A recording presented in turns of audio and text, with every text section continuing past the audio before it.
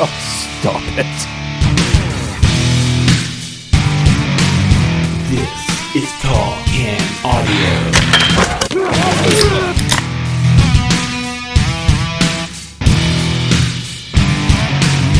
What's happening, everybody? Welcome inside an all-new edition of the Talk and Audio podcast. Welcome inside the TCA studio. Welcome inside another edition of the Versage sessions. We haven't called it that, basically, since he left for Europe. But Lee Versage is here today, man. We're picking you up in Portugal. It sounds like there is a hurricane happening outside. You are in what sounds like maybe I don't know, like a bowling alley, perhaps, with the echo coming off you earlier on when we were chatting. What's happening in Portugal right now, man?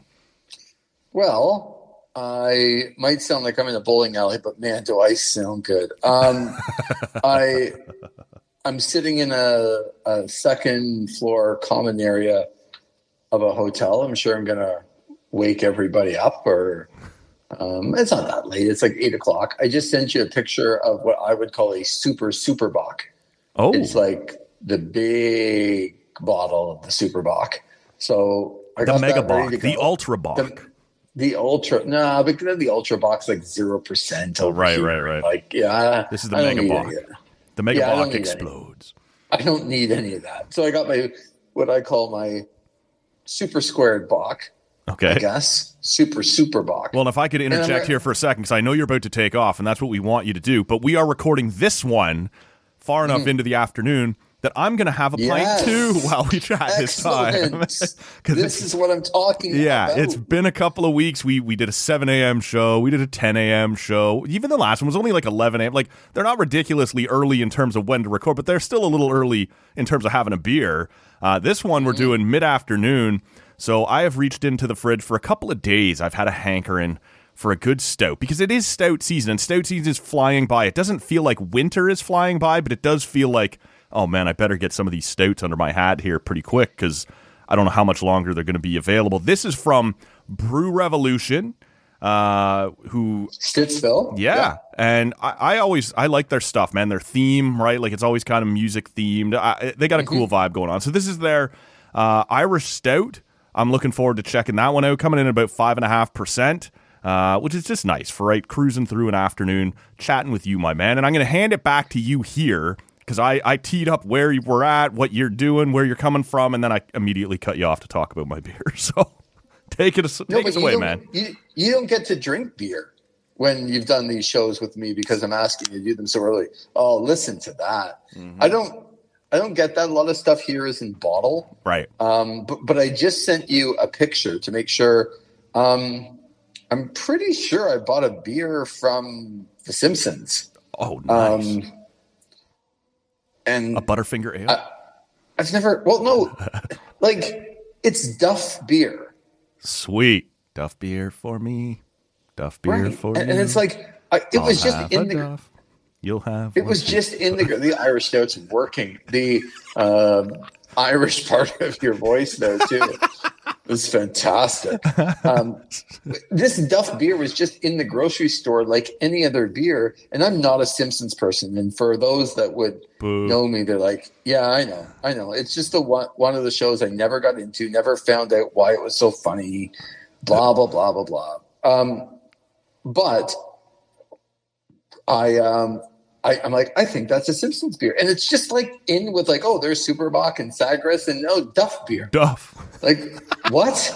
Why is this here? And I have to buy it, right? Of course. Like I have to. Because everyone else, even everyone else is going to enjoy it, even if you don't care, right? Like, this is a cool reference to find in, I don't know, whatever, southwestern Portugal or wherever you are. I don't know where I am either. The other part of, I found this, it was too expensive. It had 4 beers and a bottle opener, and it was $9.99. And I'm like, yeah, I just like when the super box are like $1. I can't. Yeah, you've been buying bottles of wine for $1.89 here for a month. Seriously. I'm not paying $9 for. I can't pay $10 for 4 beers, but it's in this like pack, and I just sent it to you, and it's like in a cardboard pack. It's a Christmas pack. And it says ice with the speakers, like it's ice, baby. Right. And there's 4 beers in there. It's from a brewery called Musa, M-U-S-A. Mm-hmm. And I thought it was pretty cool because just the names and the whole thing, it looked like I was picking up a ghetto blaster and putting it on my shoulder. And Similar I got to Brew Revolution here. Yeah, that's where I was going with this. Yeah. And then, so I just sent it to you. And there's 4 beers. They had one, it was a U.S. IPA, and it was called Born in the IPA. That's kind of fun. And then they had Frank Appa with an APA. Yeah, okay. Which I thought was pretty good. Yeah. They have Twist and Stout, which you're drinking. Yeah, I like these guys. Yeah, okay. And then I wondered why I didn't buy it. But then I'm like, I'm not an IPA guy, and I really don't like APAs. And I don't mind stouts. And there's a blonde ale here too, where I can't quite kind of figure out what name is funny about it. They also had one called not in this pack, but I saw it from the place. It was called Sessions O'Connor or something. It was basically a play on Sinead O'Connor. Oh, okay. But I'm like Cezanne O'Connor. Yeah, that's Sinead exactly O'Connor. what it was. No, it was Cezanne O'Connor, and thank you for that. Yeah. Even though you weren't here and I was, it's nice that you're able to figure that out. But so I've sent you, which I know you've been very good putting up some pictures. I've sent you a picture of my super buck that I'm drinking right now. Yeah. I sent you a picture of the Duff beer. I sent you a picture of the kind of Ghetto Blaster Ice Xmas with the cute names. Mm-hmm. And then I sent you 2 pictures, and just make sure that you put them in order of the one that looks like Stone Hill, like you're in Ireland, is the before picture, and then the beach is the after picture. Okay. Man, giving me instructions for our Instagram over oceans. Lever. Yeah. Nothing compares to you. As we circle back to but here's the thing. O'Connor. If you can name one other Sinead O'Connor song, then and that one's not even hers. Yeah, no. And this is what I always said too when people are like, "Oh, the OG UB40 Red Wine." I'm like, do you know Red Wine was like a 50s song? UB40 didn't make that song. And all the kids now these days. Anyway, I was just going back and forth on Twitter this week. Dave Bedini, right, at Hockey-esque on Twitter, and he shared, and I forget the name of the band now, but it's an old 70s punk tune called "Another Girl, Another Planet," and I was like, right. I know that song, but I knew it by Blink-182 from 2007, even kind of after their heyday. And I was like. Yeah. I am only finding out right now that was not a Blink original. Okay, here's your music lesson. 98% of all music made past 2000 is a remix, redone sample of something that happened before them. Yeah. Okay. And I really liked the original, and I can't remember the name of the band. We'll put it in the show notes or whatever. But if you go into a song, I guarantee you there's a sample from something else previously. Well, we've been talking, man. Many. We've been talking about all week back here at the Grammys. We saw, is his name Luke Combs, I think is the country artist. Luke Combs? Yeah, he did the cover of Fast Car with Tracy Chapman. And there was legitimately, man, and I'm not trying to paint an entire political party as stupid. But there is a sizable portion who fit, and they're replying saying, "Look, they've had to, the woke left has to bring out this lesbian or this, black lesbian woman to sing on Luke Combs' song." You're like, are you serious? Do you seriously not understand what's happening right now? He did her song, and first of all, I'm glad you brought this up. First of all, Tracy Chapman is one of the greatest singer-songwriters ever. Well, if I can throw this back in your face, name another song that she wrote. Oh, talking about a revolution? Yeah. Are you kidding me? There is so much stuff from Tracy Chapman. It's a classic song. But Fast Car, specifically to your point, has probably been redone a gazillion times. I have a cover in my music that's by Passenger. And I think it's a great cover. I have that. Yeah, it's a really good cover. And look, I don't love the Luke Combs cover, but like I have time for. I like covers, right? I like when people do this. I don't like his as much as I like the original or as much as Passenger. You and I are going to do it. You and I are going to do a top 10 best covers of all time. I love covers when they're done properly. Like obviously there's a lot of covers that are not done well. Well, so what do you prefer? Because Rob and I actually, and it's been long since time, like we can do this again, but back in like 2018 maybe, Rob and I did this exact same show. We each brought our top 10 covers, and so you and I are hold on, you guys did it almost 6 years ago, man. Everyone will be hanging on to their every word. No, we can do it again for sure. But my point was, we debated at the time, what do you prefer? Do you want someone trying to do an exact rendition of the original, or do you want them putting their own spin, their own take? There's only one answer to this question, by the way. And it's your own spin. Right. Because all you have to do is go and listen to Weezer's album. And I think I've loved Weezer since Africa, the Blue album in the mid-90s. I loved that album. When I was a teenager, it was like my album. Okay? And I love Weezer. So I'm with you. Weezer. Go ahead. But just to the point, Weezer did that. Their latest, or one of their latest albums, was all covers, right? I think it was called the Teal album, I want to say.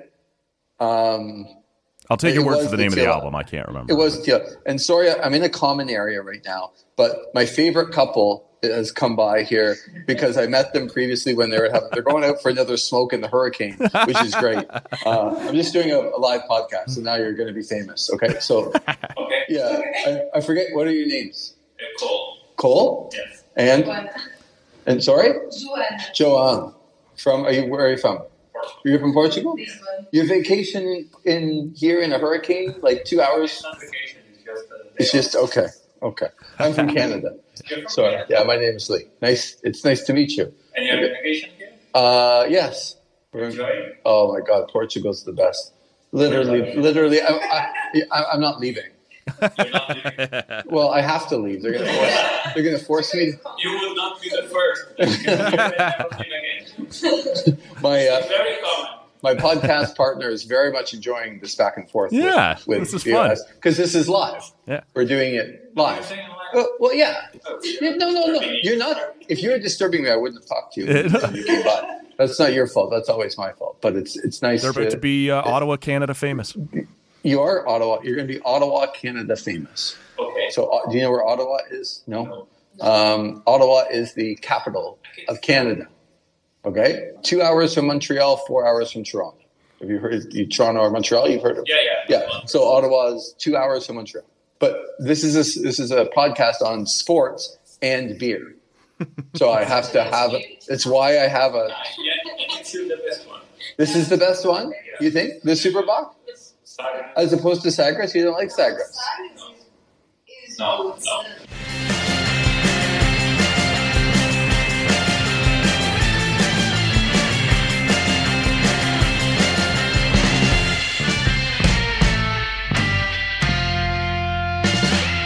Joanna and Cole, you guys are the best, and you're going to be Ottawa, Canada famous. Okay. Thank you very much. Thank you very much. I very much appreciate it. Nice podcast. Well, it is a nice podcast. So Matt, that was a very great interruption. You'll have to edit some of that, obviously. Yeah, we'll take some of it down, but that was kind of fun. We got to talk to a couple of the locals and learn about. It sounded like they were sending you to enjoy some cheese. Find up Portugal's. North, they want me to go up north and to a Portuguese cheesery, by the sounds of it. Yes, I don't think they're called cheeseries, but they are here. Yeah, I'm going to make it a thing. Yeah, they're the only. When we came in and we started looking around the hotel, they were out for a smoke, and they're the only people I've seen in the hotel. Okay. And then they walked by me again, so that as I'm doing this, as they're going up for another smoke. So I was like, "Oh, hey, how's it going?" So I apologize for the no, it's good. But I think I don't even know. I think we were talking about Fast Car. Oh yes, and covers and the fact that the covers. Fast Car is one of the most So we were talking about actually true to the original or putting your own spin on it. And I'll be honest with you, Lever, I have time for people who want to take their best shot at like doing the exact same thing. Okay, I'm okay with that. To Weezer's Teal album. I have not listened to the whole album. I've heard them do Africa, right? Like I've heard that was the big one I think that started the whole thing. Yeah, but I also by the way, I prefer so the ones identical. Exactly. Like, that one was so identical to the original. They did such a good job. I wasn't interested. Yeah, see, I'm good with both. I prefer, especially if you're from a different genre. Like there's a band I like, a Swedish pop punk band called Millencolin, and they do a fantastic version of Dolly Parton's 9 to 5. And I guarantee you there are punk kids out there who think that's a Millencolin original, right? That is not some Tennessee country music stars. And so I have time for both stories. If you want to take a run at it and see if you can put your best spin on what they did, that's kind of cool. And if you want to completely, it's still got to be recognizable. But if you want to like switch the genre, put your own take, I got time for both, man, honestly. And what I love Luke is when Combs was kind of soulless, though. Yeah, I agree. But when the original artists redo their own songs in such a different way, I think that's really cool too. Yep. So, and there's many things. This is actually an entire podcast for me, and it will be. We'll do that when you're back in the country. I have so many thoughts on so many different songs. It's crazy. So. We'll definitely talk about this. I know there's more that you wanted to talk about. Well, the big news here, as you and I sit and record, don't say Taylor Swift. Don't say Taylor Swift. Don't say Taylor Swift. I wasn't going to say Taylor Swift yet. Okay, good. Especially we're gonna let Dolly Parton have her moment here, as being mentioned on the Tall Can Audio podcast. We don't need to trample another star over top of her there. Look, the big news here, I know you've seen it as we sit here on Thursday afternoon and record this, is Bell Media making another fairly savage cut to their workforce. 4,800 employees impacted. Not all of them let go, but it is 45 radio stations that they are selling off or closing completely across the country. And there are parts of it when you first looked and went, well, if they're being sold instead of closed, maybe these things will be better off in local ownership, right, and more connected to the communities. But they're being sold, to the BC stations are all being sold to Vista Media. The ones out east are all being sold to Maritime. There's a couple independent sales, but they're still going to be in these chains for the sake of the employees. Good news, they still have their jobs, but they're ending up going from one corporate umbrella to another. And look, I don't know what you want to get into here, but as someone who went through this less than a year ago, you have a unique take on what this day is like for these people. Like I said, not all of them have lost their jobs, but they're all enduring some degree of uncertainty once they land under these new ownerships, assuming those get approved by the CRTC, which it's expected they will. This is a tough day for a lot of people, man, and you've been through it recently. When you saw this was coming, and this was, that's a different question I'll ask you in a minute, but, when you see this, what comes back to your mind, man? Like, how do you see this and process this? Well, it's a couple of things. Number one, it's, just a sadness for where I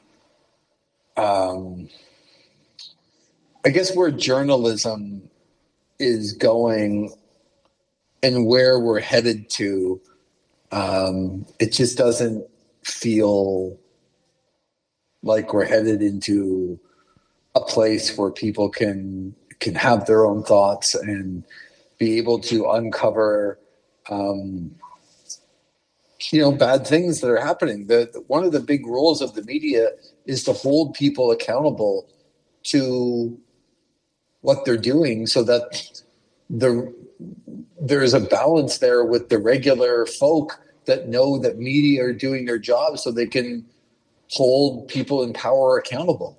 And we should mention part of this wasn't just the radio. They did smash some CTV news broadcasts. That was a big part of the closures as well. That came out after the radio announcement. But yeah, there's news broadcasts across CTV have been gone. W5 is gone. That's been an institution for 30, 40 years. Right. And you see these things, Matt, and when they go away, yes, people lose their jobs. And I think, before I was let go, you could see where the business was going, and I wasn't like super shocked that the business was going in a way that I ended up being a part of something like that. I think if you work in media now, you are well aware of the shortcomings of the business and where this is not a thriving industry by any stretch. But it's still sad. People work their whole lives. I worked 23 years. And when that comes to an end, there's a certain piece of you that leaves because you gave so much to the business. You love the business, and at points the business loves you back, and at points it doesn't. But we all chose to be in this business. There aren't any people in the business now that don't know sort of what the landscape is like and where the long-term vision is or isn't, especially in sports media, but obviously in news. And so I feel really badly because no matter what people tell you, and when you ask me for my take on being through it, no matter what people tell you about where things are going and where it's headed, and you can look elsewhere and be prepared and all kinds of different avenues to not be as surprised. But when you've given so much to one place and you're no longer there, I don't care what line of work it is, there's a piece of you that goes away. And there's a lot of pieces of people today that have gone away or will be going away. I particularly love the announcement of, some people were notified today, and then some people will be notified in the spring. That's particularly encouraging. Obviously I'm being sarcastic there, but sure. When this happens, there's a piece of you that goes away, even if you are the most understanding person that gets everything that's happening around you and are so self-aware, and where the business is going, and things in life change. There's still a piece of you that leaves, and for that, I'm really sorry for all the people that have gone through it, are still going through it, that will go through it, because life changes, but you don't get that piece back. And then secondary is what I was started to talk about was, man, journalism these days is I just don't know that we're headed in a direction that we're going to be able to hold the powerful accountable for what decisions that they make. And that's a scary world for me. This is such a big part of it, right? Because CTV National News, it's a good broadcast. It is, and it does its best to but you need someone in Red Deer at the city council meeting, right? Who's determining what's about to happen to your kids' school curriculum, right? You need people in these markets on the ground covering what you want to hear about, right? Global does this right now. CTV does it, or had been doing it, where you have a local broadcast at 5:30, and then at 6:00 it moves to the national broadcast, and that's the type of combination you need. But you have to have that local component that says, this city councilor who was charged with this, here's where that investigation's at. This school that they might be closing, hey, this is what was discussed to about keeping it open. And as those things dry up, as you stop having those local broadcasts, you start allowing people to get away with a lot of shit because no one's holding their feet to the fire. No one's asking questions. 100%. And I'm not coming at this from a point of that's what I did in my job. Sports radio, sports media is a little bit different than news and life. But I've been around people, worked in a place where there was not only a news television station, but a news radio station and reporters that worked for all of the radio stations. And there's so much pride in making sure that you are trying to do right for the people that you are serving. You're not a politician, but you're trying to do right by a lot of people. And the other thing that makes me sad about all of this, and hopefully people feel this way about your podcast, about other podcasts, Our podcast. It's your podcast, and you're very gracious to allow me to come on now once a week. But I'll tell you what, Matt, and not to get too deep here on you, but there's a lot of people that when you're in the business for that long, they ask you what your fondest memories are, right? Mm-hmm. And my fondest memories are of the times that I always tell people this story. I don't know if I've told you this one. Probably because I was bitching and moaning about having to work. But, there's a time in my life where I was, late 30s, early 40s, and I wasn't really doing all that much. I didn't have a show. I was kind of like, if truth be told, and we pull back the curtain here, I think I've told you this before, that I was supposed to have gotten the Drive show when Sean Simpson came along. And when Sean Simpson came along and he was there, I was basically, poked on the shoulder and go, okay, this is your time. You're going to bring this guy along and you guys are going to be great. And as a 2020 guy and a weekend guy, and I mean this in the kindest of regards, but my life was a little bit scattered, where I would be doing, like, my typical weekend would be Thursday night the Sens would play. I'd be doing at least intermissions and post. Mm-hmm. Friday I would be doing still probably at that time 67s hockey on television after working during the day. Saturday I would do a pre-game and post-game for an Ottawa Senators game.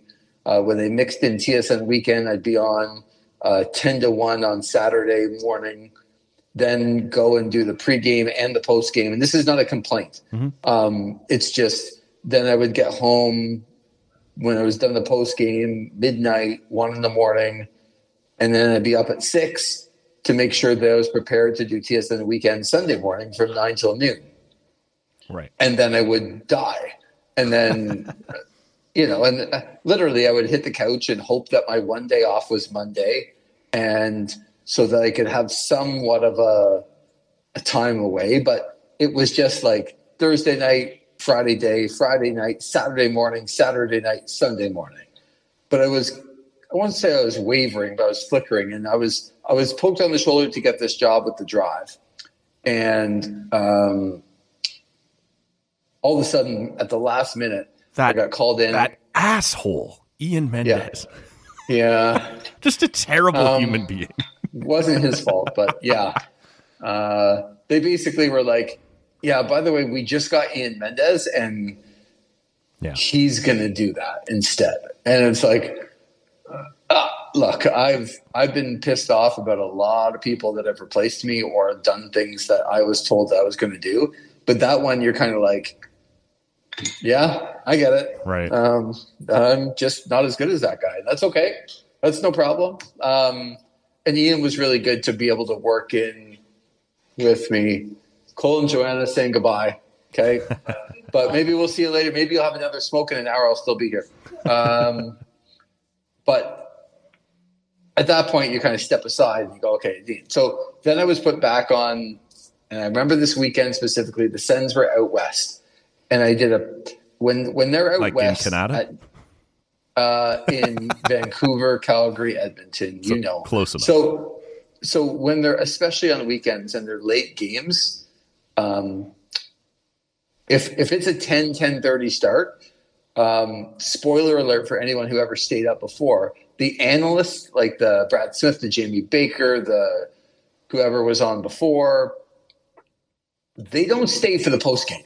Right. Like you do the post game by yourself because it's 1:30 in the morning and they think absolutely nobody's listening. So I was doing this game. I did Saturday night, was in Vancouver or something. And, you get home at 3 a.m. and you wake up and you're like, great. What am I doing today? Well, Sunday night, they're in Edmonton, 9:00. 2 terrible teams.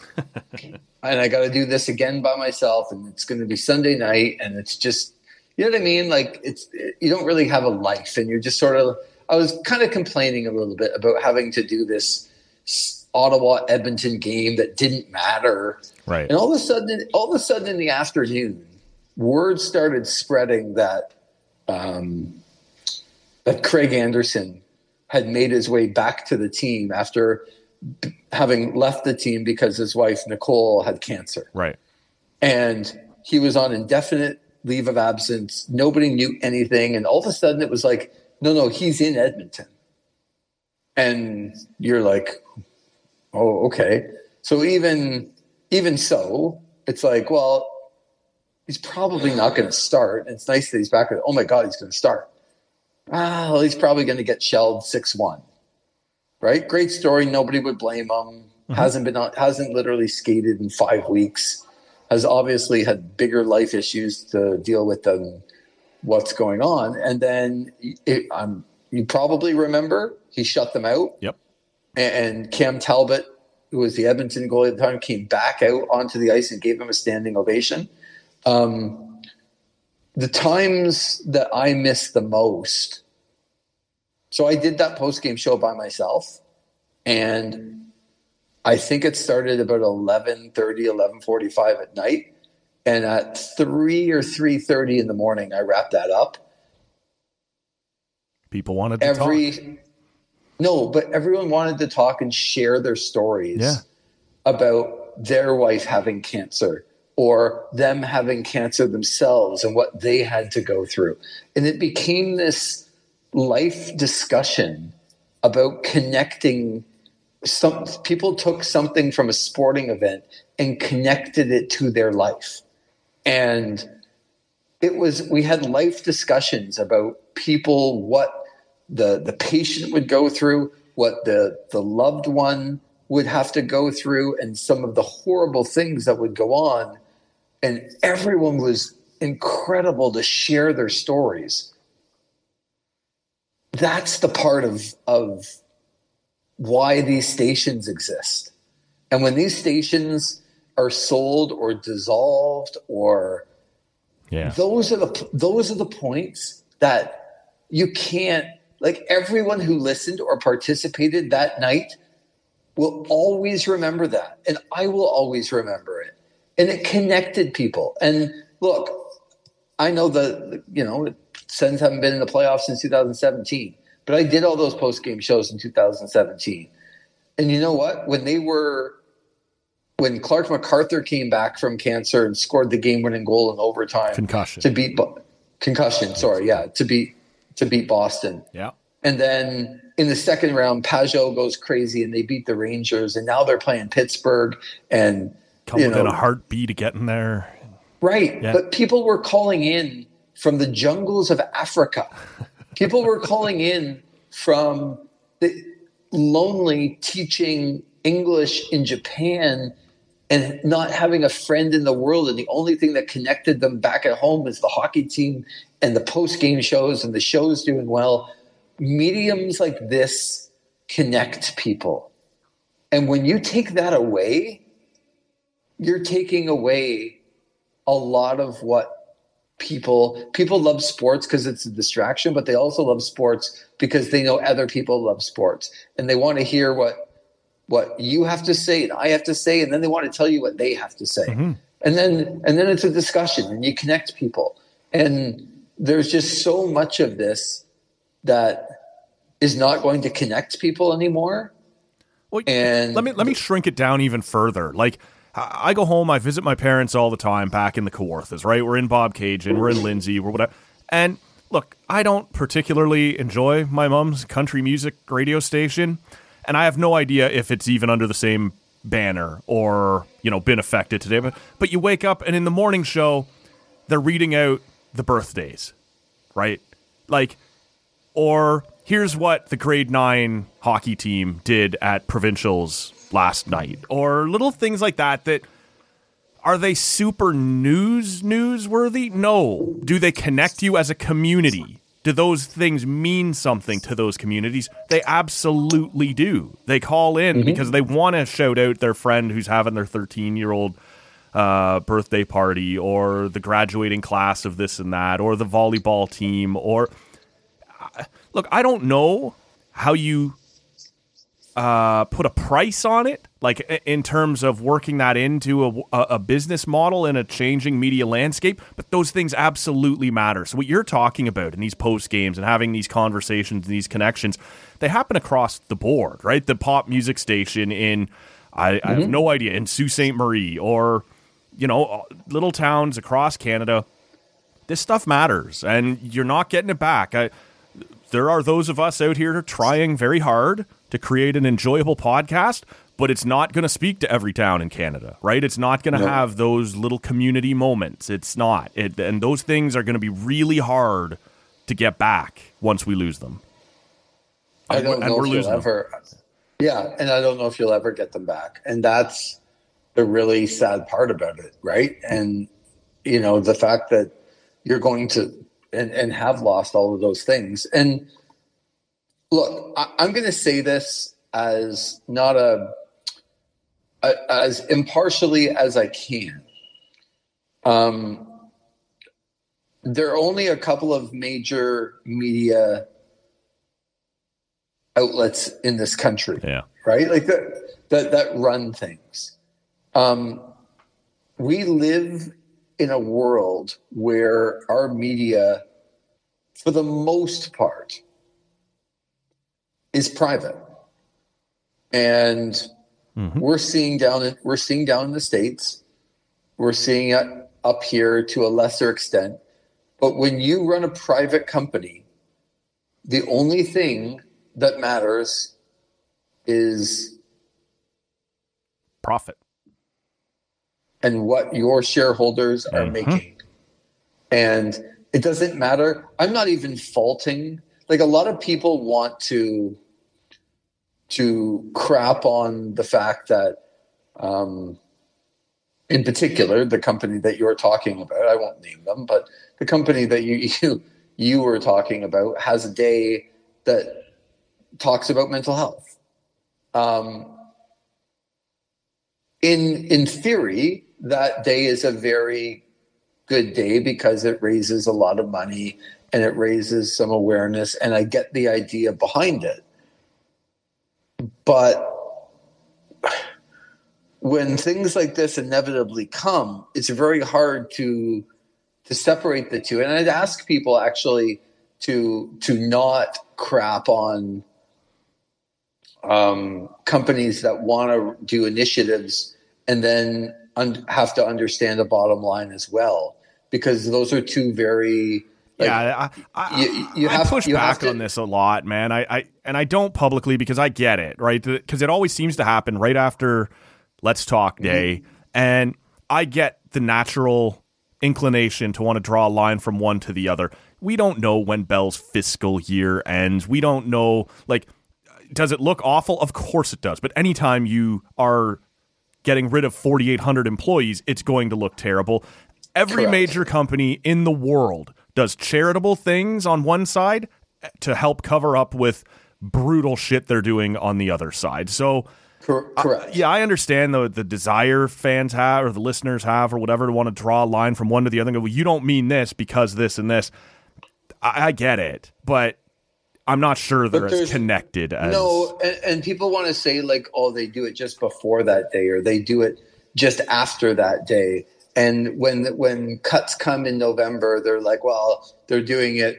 Like, look at these people that make cuts before Christmas. And then, look at these people that make cuts after Christmas or before Let's Talk Day, but after Let's Talk Day. Well, look there's no right time. I was let go in June. Right.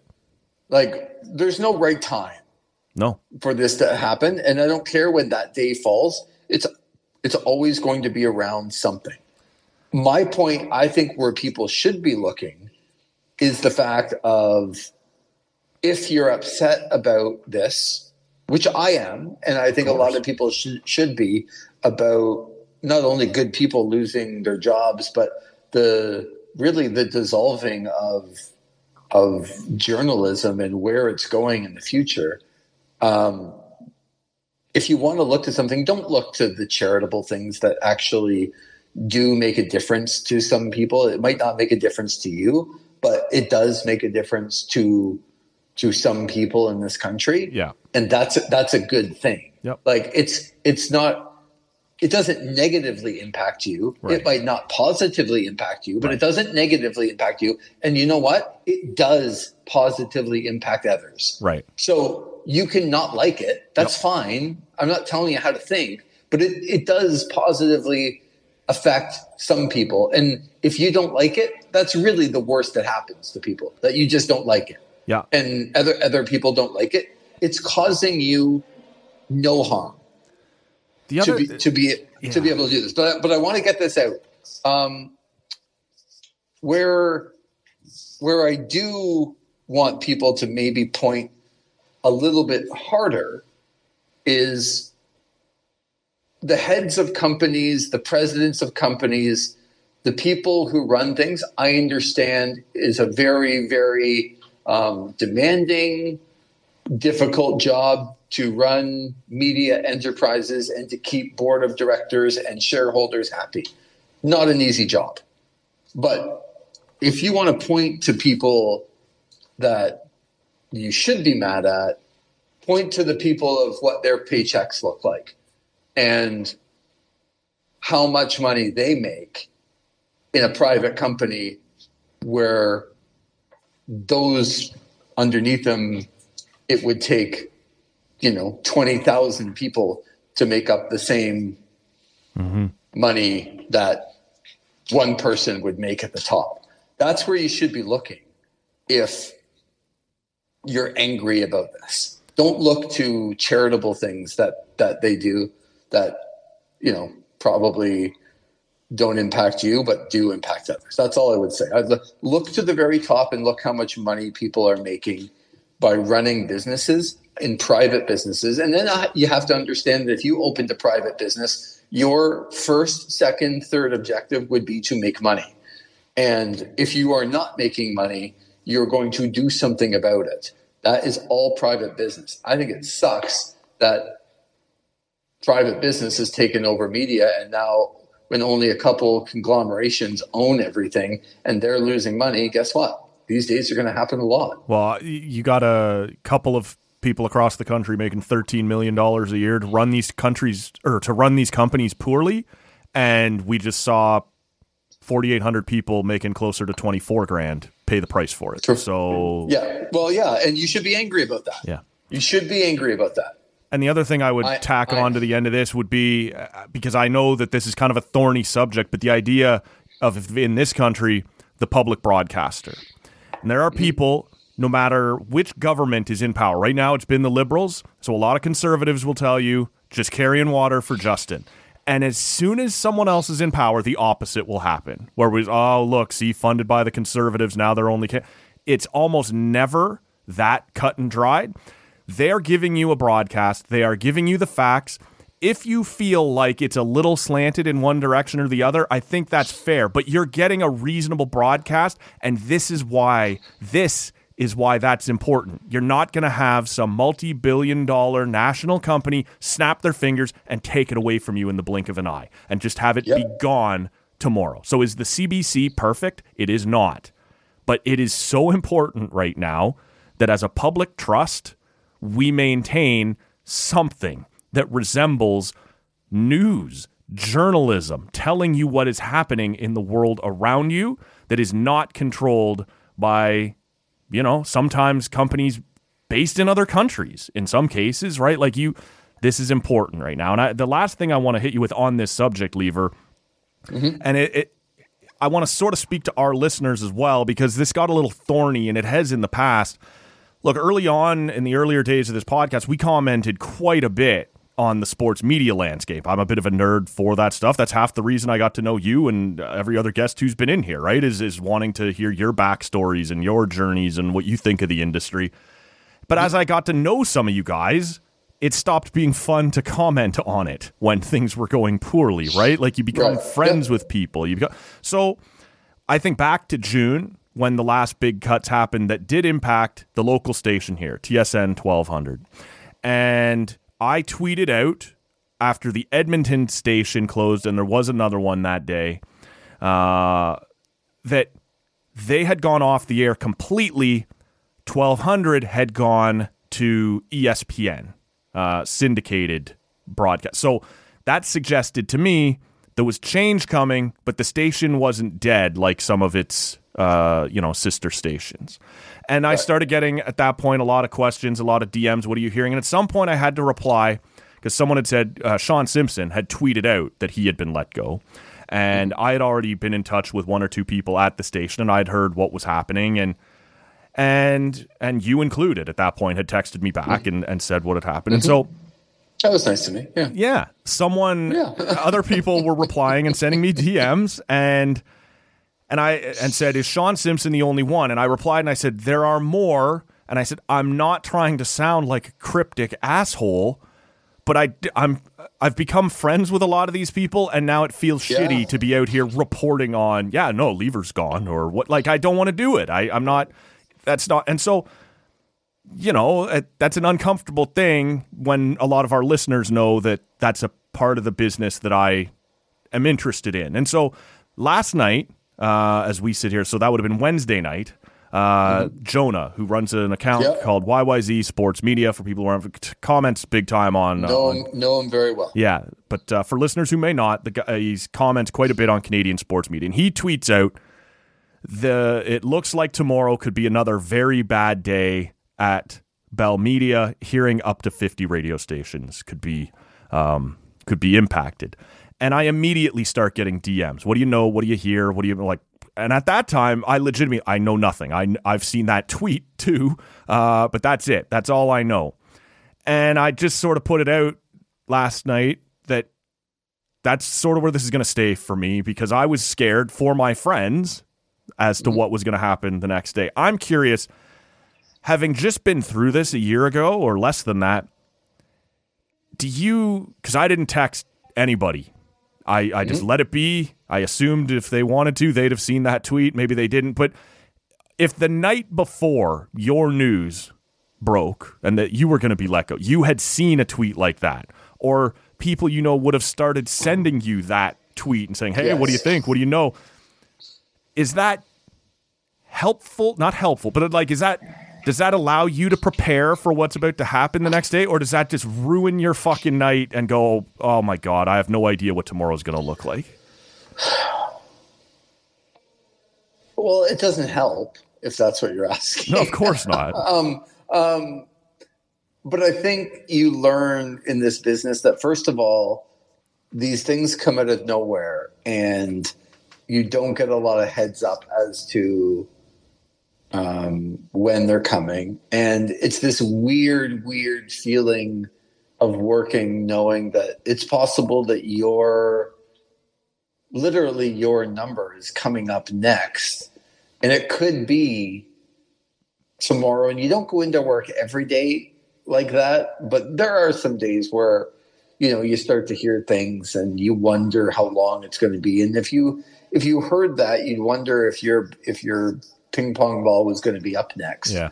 But I had been through so many of them, which is really shitty. When your ping pong ball doesn't come up, but a lot of people that you work with that you know were good workers, their ping pong ball did go up. Yeah. Like, I'll be honest with you, Lee, like if it's me and these are my friends, these are people with good intentions who start sending me this tweet and go, man, are you okay? Man, have you seen this? I know myself. I'm going to be, fuck, yes, I've obviously seen it. Leave me the hell alone, right? Like, I'm not going to take it well that, you know what I'm saying? Like, that's my personality, though. Would that have been yours? I don't know if it would be that strong because I wouldn't have sworn at them, but I wouldn't have answered them. I'd be annoyed that I'm getting this many of them. That is sort of what I'm saying. Yeah, but I'm annoyed I get texts every day. Like, there's anytime I text him, he's like, all right. No, but there's 2 or 3 texts that come in, not always yours, but sometimes yours, but not always. That come in that you're like, okay, what are you doing here? Like, I'm not answering you. Yeah. But now I did send Tuesday night or Wednesday nights to you, just thinking you would have an interest and maybe hadn't seen over in Portugal, but I knew it wouldn't be you impacted this time, so. Yes, that was sort of the line I drew between it. Remember this? This was you, remember? Yeah, and if you had done it June 13th,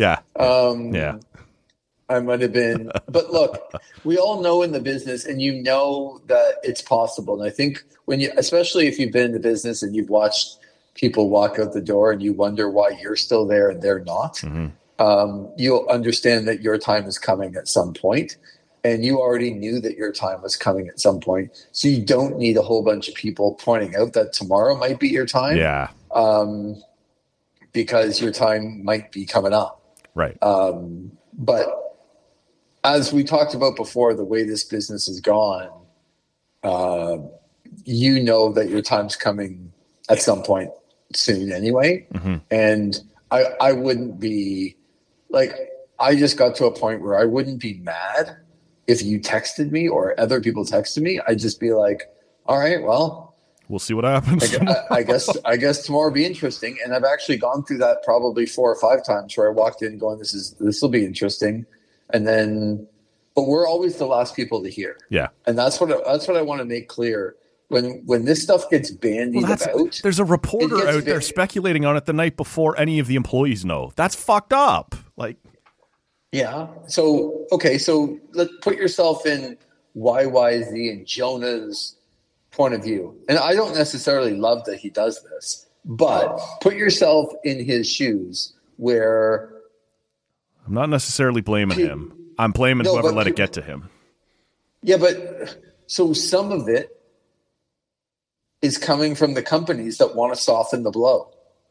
That don't want it to be so shock and awe that, and when you get told by multiple sources, who do you think those multiple sources are? Yep. Because I can tell you, they're none of the employees. None of them. Nope. So, because the employees don't know. Nobody knows. I've literally been on the air. I did a show with Glenn Kolka. Nice. And we were told at the end of the show to come in and just, like the boss wants to see you after the show for a second.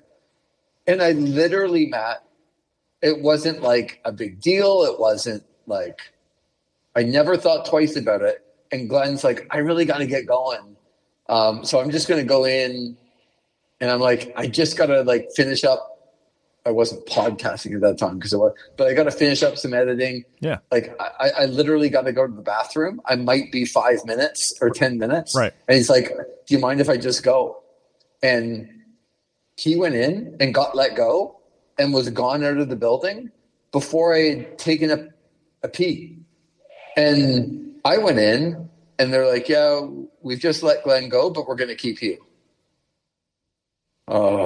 Okay.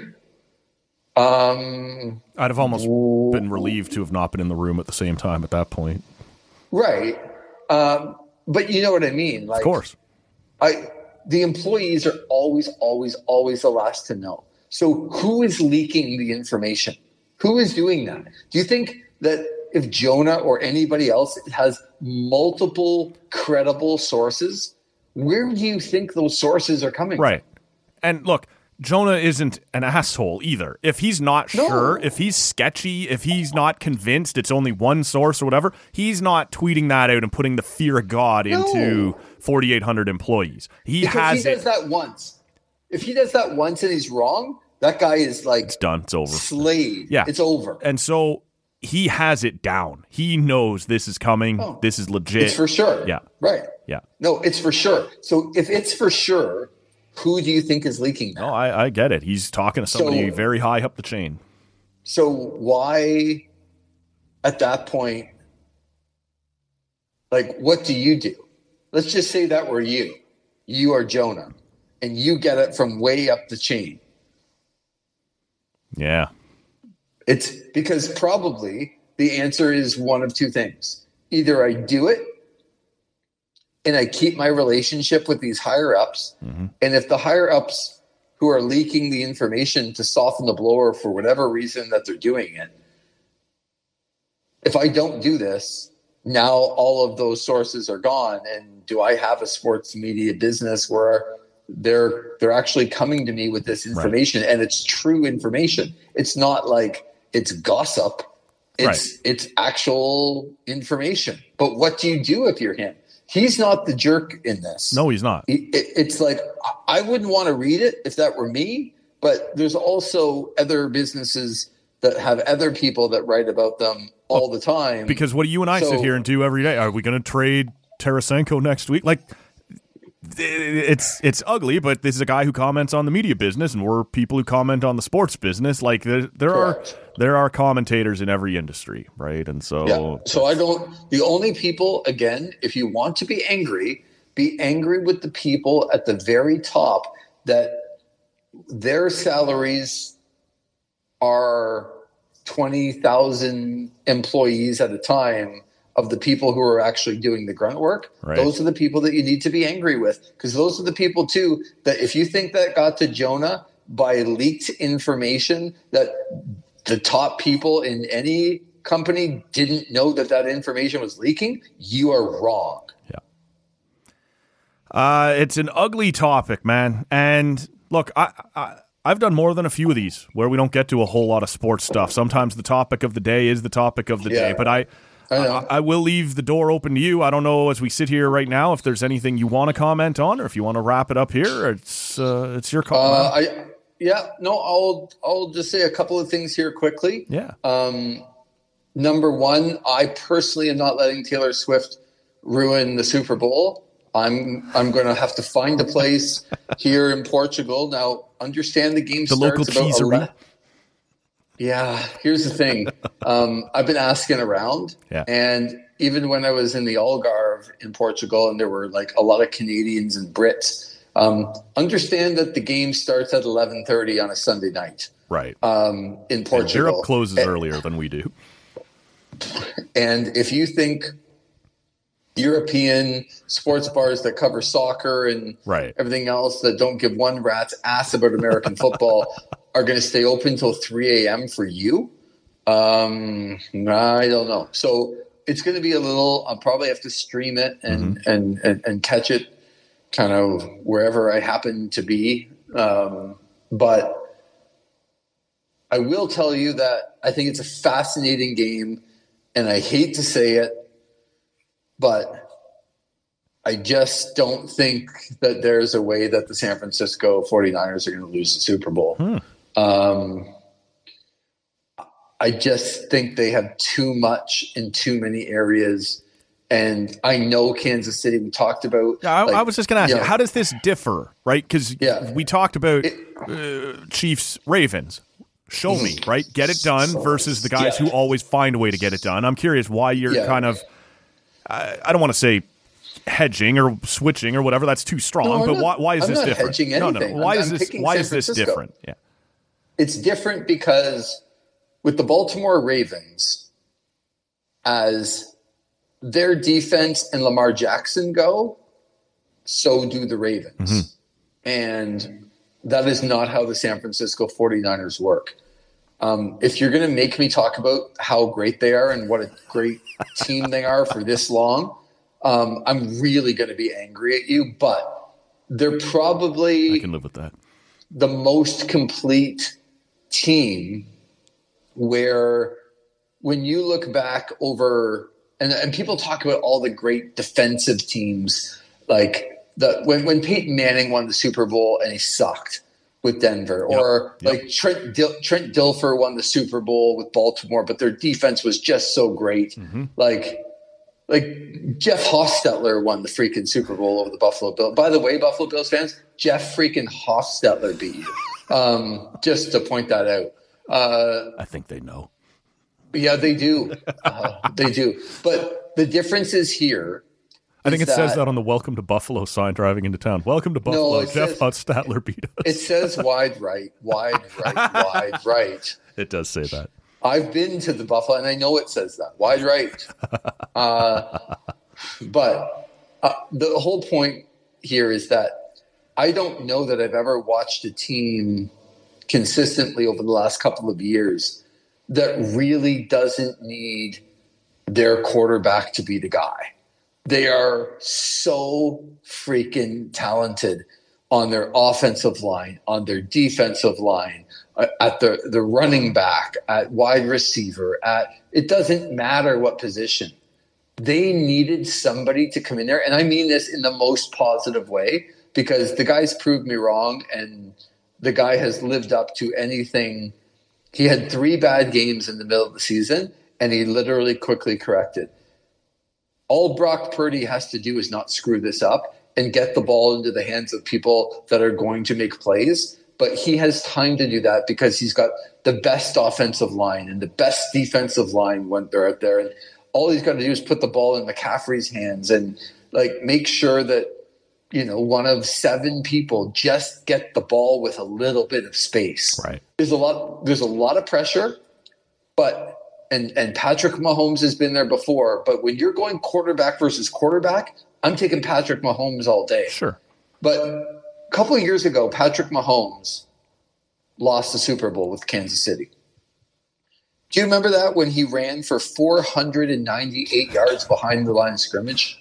Do you remember that? Yeah, it's his one loss in the Super Bowl. Yeah. Yeah. So if I told you that a quarterback ran for 498 yards, unfortunately, it was all behind the line of scrimmage. It's not running for his life. Would it matter to you who the quarterback on the other side was? If I told you the quarterback on the other side, he's going to remain nameless. He's going to just sit there, but he's not going to screw it up. Hostetler. Jeff Hostetler. Yeah. Exactly. He's just not going to screw it up. Yep. And he's going to let classic the rest game of his manager. And there's nothing wrong with a quarterback who's got so much talent around him being a really good game manager. I don't even think it's a derogatory comment. Not. People want to crap on Trent Dilfer and all that. Like if you were Trent Dilfer and your defense was giving up 7 points a game and scoring 8 points a game, you'd probably go out there and go, all I got to do is not throw an interception and fumble, and I'm probably going to win. This is it. It's no different than any other salary capped league. You're not going to have a perfect team. So if you are stacked at everywhere but quarterback and just have a guy who can just move it along, right? No, it's hard to not make mistakes. Of course it is. Hard. But I'm not really hard. But I'm not asking that. you to keep making high risk plays either, right? It's exactly. just the way we set this up. I have an all-star quarterback, but he's behind kind of a questionable line, and he's really only got one receiver, and maybe they'll make it work. Whereas I have a stacked team and just a competent guy who can go out and make some plays, and we'll kind of. And I don't see Kansas City as that team. I see Kansas City as a veteran team that's been there before with their coach and their quarterback. But when you go offensive line, running back, defensive line, linebacker, they are nowhere near what San Francisco is. They have a better quarterback for sure. They don't have Taylor. Anyway, it's yeah. So anyway, I'm giving San Francisco too much credit, but I actually think that they're primed and ready to they've had a couple of close calls as well. They've had 2 opponents. They faced some adversity. Yeah, like they had two opponents in Green Bay and Detroit. You're like, all right, did they win those by 80 and now they're in the Super Bowl? Like, no, they got pressed both times. When you think back to Christmas, right? Like it looked like maybe things were going to fall apart there, and they got it turned back around. Like they've been through some things here. No, they've been through a ton of adversity, and they've come through the other side. And I just think they're ready. So I really like San Francisco. So you like Scott MacArthur's San Francisco? No, I don't like Scott MacArthur.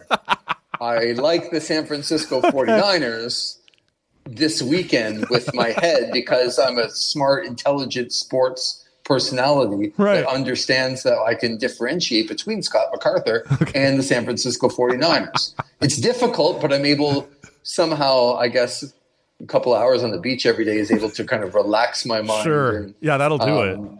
Be able to do that. So I like San Francisco. And the other thing I'm going to say to you, wrestling fan, and I know that you care, but a lot of people don't, and I don't care that you don't care because this is important. I'm telling you right now, I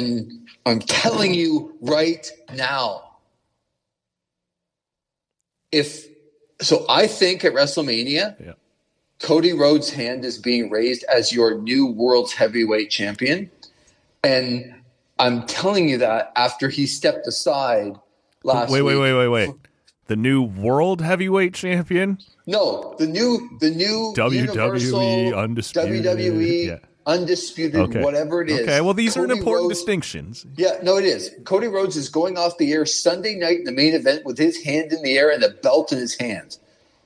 And if that doesn't happen, I can tell you this company will have pissed me off more than it maybe ever has. And I know Vince is going through, as he's just being outed as a horrible human being, allegedly. Yeah.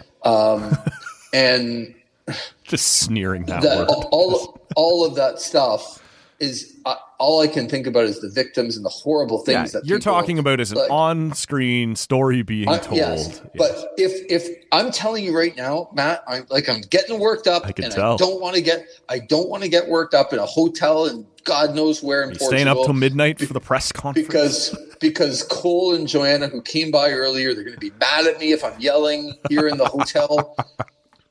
But I'm telling you right now, if they go with The Rock and Roman in the main event, first of all, they're wrong. Second of all, The Rock doesn't get it. So The Rock is on the board of directors. The Rock has to be part of this TKO company that turns around one of the biggest stains and scandals and most horrible human being in professional wrestling history because of what Vince McMahon did to create the company. Mm-hmm. And he's got to turn it around and go the other way. If he thinks that's with him on top, that guy's got another thing coming. Well, so let me ask you a question. I want to briefly, because we're not going to spend all night on this now, but for the sake of the listener who doesn't closely follow professional wrestling, The Rock has come back. One of the biggest names in company history, but has now gone off, obviously become a huge movie star. You know, in theory, you would love to have that guy come back at any time and headline a WrestleMania. But you've spent 2 years telling a story where Cody Rhodes is the guy who at WrestleMania this year is supposed to beat your long-standing champion and finish his story. So The Rock comes back into the company, as Lee just said, not just as an on-screen character, but as part of the TKO board of directors. By all accounts, that deal is signed on January 3rd. He's back into the company. So if you know then that you're going to do Rock versus Roman at WrestleMania, Roman being that long-standing champion, then you have Cody Rhodes go out and win the Royal Rumble, which guarantees you a championship match at WrestleMania.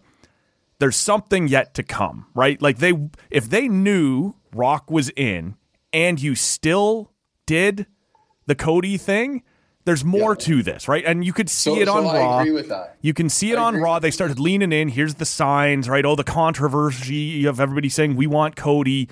There's something else to come, a story yet to be told. But this is why wrestling fans, I'm going to hand it back, but just so non-wrestling fans understand, wrestling fans are furious that yeah, we would love for The Rock to be back as a part of this story or a part of the show, but he's not here all the time. This is the guy we've been cheering for 2 years. You can't take his moment. You're pushing him down, and that's what's got wrestling fans all upset right now. So there is more to this story. Yeah.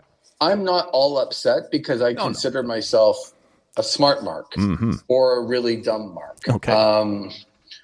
Interchangeable. Those are the same things. A lot of the time. Like if you're a smart mark, you're either really smart or really dumb.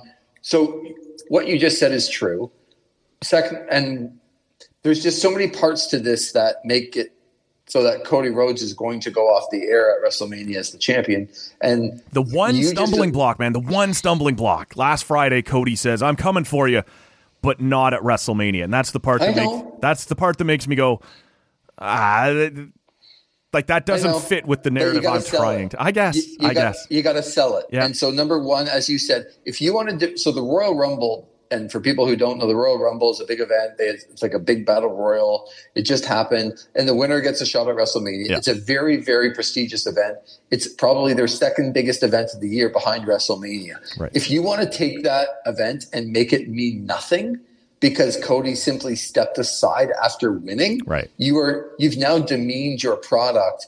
And I won't look at that the same. Well, and the WrestleMania main event is the exact same thing. Roman has been your champion for years now, 3-4 years, whatever it's been.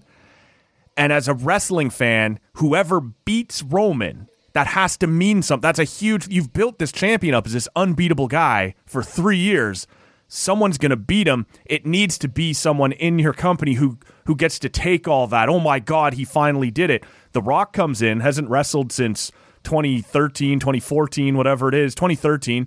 He beats Roman. He's not sticking around. He's not going to be the long-term champ. And so what did you spend 3 years building up that champion for? Well, and The Rock's never beating Roman. If it is The Rock and Roman in that main event, Rock is losing. No, I think you're right. I think you're right. So, and the one argument I keep hearing is that Hulk Hogan holds the all-time, like more than Bruno Sammartino holds the all-time, but Hulk Hogan's the guy that everybody knows as like this, he was wrestling, and he'll always be that guy. But Roman Reigns can pass Hulk Hogan's record of champion in September.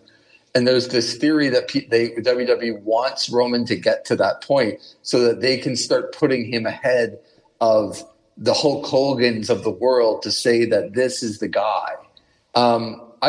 I actually believe that some people in that company do think that way, right. But there's also a new board of directors and a new vision and what people like to do is put their stamp on it. Number one, you have to have The Rock involved. And I want to leave you with this. Okay. After that happened and The Rock took Cody's spot and Cody stepped aside, all of a sudden, as you mentioned, now on social media, we're getting the We Want Cody hashtag, the We Want Rocky hashtag, Rock's being booed at events. Mm-hmm.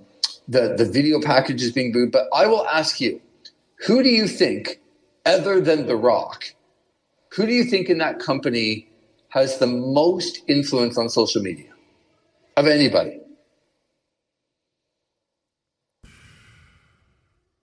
I'll answer it for you. Okay. Paul Heyman. Because I don't. How about Logan Paul? See, and I was going to ask you the same thing. Not from the same frame, but you have people in the company. You're right, it is Logan Paul, as much of a douche as I think both those brothers are. Well, I agree. But they Logan have Paul's actually huge followings online. Okay, massive followings.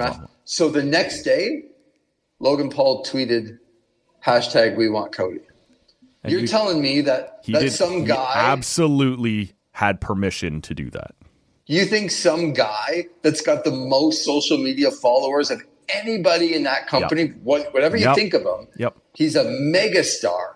And that guy the next day hashtagged We Want Cody because, he did that by himself? Well, especially if you want to say in storyline even, Logan Paul's a heel, right? And Cody's a face. So in theory, there's no reason for him to do it. But if you wanted it to look legit, that would be the guy. You'd have and other wrestlers did do similar things like frowny face emojis and this and that. They're not doing no, I know, but they're not doing that without permission from the company. The company is leaning into this controversy. They wanted you to think this so that when somehow this works out that The Rock faces Roman Reigns on the Saturday night, and Cody Rhodes finds a way to get in there where The Rock ends up losing to Roman Reigns on Saturday and helps Cody win. And Cody not only wins the title, but gets The Rock's endorsement, the rub, whatever you want to call it. Mm-hmm. Now you've launched Cody after finishing his story into this megastar because he's standing beside The Rock. He shook The Rock's hands and let The Rock step aside. He did The Rock a favor. And now after The Rock goes and loses, The Rock's going to go and do him a favor. And now you've got this megastar. So I just want you to know that they ain't fooling me. Okay? They ain't fooling me. Levers. And Cody Rhodes is going off the air. That's the smart yeah. mark. Unless I'm really dumb and The Rock. But that's the part right here, right? Like, this is fun. I don't know where they're going, and I like that. I think this is either there is only one of two ways that this has gone right now. They have worked us brilliantly in one of the most like in and out of on screen, on the internet, whatever. They have told this and done this brilliantly, or they have stumbled and made an awful mistake and are now trying to recover as quickly as possible. There's only one of two possibilities. And in wrestling, you can stumble and make it look brilliant, or you can be brilliant and you can stumble. Still fuck it up. Yeah, exactly. Matt, I appreciate you having me. And next week I'll be still in Portugal, but I am coming home in a few weeks. So we're going to try and do this north of Lisbon next week once more, or yeah. Yes, of course we are. Okay, and then we're going to try. We think that following week back in studio. Don't. No. We're going to try it. We're going to try. We'll see. We'll see how it all plays out. That's where we'll wrap this one up. If any of you are still here after Lee and I debated the wrestling thing, yes. You left the floor open. I absolutely did, and I had a feeling. I had a feeling we would hit that today. So that's where we'll wrap this one up. Lever, man, thank you. Enjoy the rest of your travels. Try and hunker down from the hurricane there in whatever part of Portugal. It's like Florida, right? Okay. It's like it's beautiful, beautiful, beautiful, but when it rains, it really rains. Yeah. Like it doesn't just trickle. Yeah. It's like, oh my God, there's a hurricane. Oh, the sun's out. Right now, for a couple days, it's pretty rainy here. But I've been super lucky with the weather, so can't imagine spending a Thursday night better than sitting up in a lobby talking to you. Yes, buddy. That's where we'll wrap this one up. Thank you so much for making the time, as always, buddy. And we'll do it again one last time from Europe next week. For Lee Versage, my name is Matt Robinson. Thank you so much for listening. If you missed it earlier in the week, our buddy Joshua O'Connor was in here talking about what's coming up on some behind-the-scenes footage around the Red Blacks. Actually, a lot more music talk than that was one of the more fun shows I've done in a while, and it's because it went completely off the rails early on. So, nice. If you haven't had a chance to check that one out, it is on the feed right now, or visit talkcanaudio.com. For Lee Versage, my name is Matt Robinson. We'll see you Monday. Stumble out of bed and stumble to the kitchen. Pour myself a cup of ambition. Yawning, stretching, try to come to life. Jump in the shower, the blood start pumping. Out on the streets, the traffic start jumping.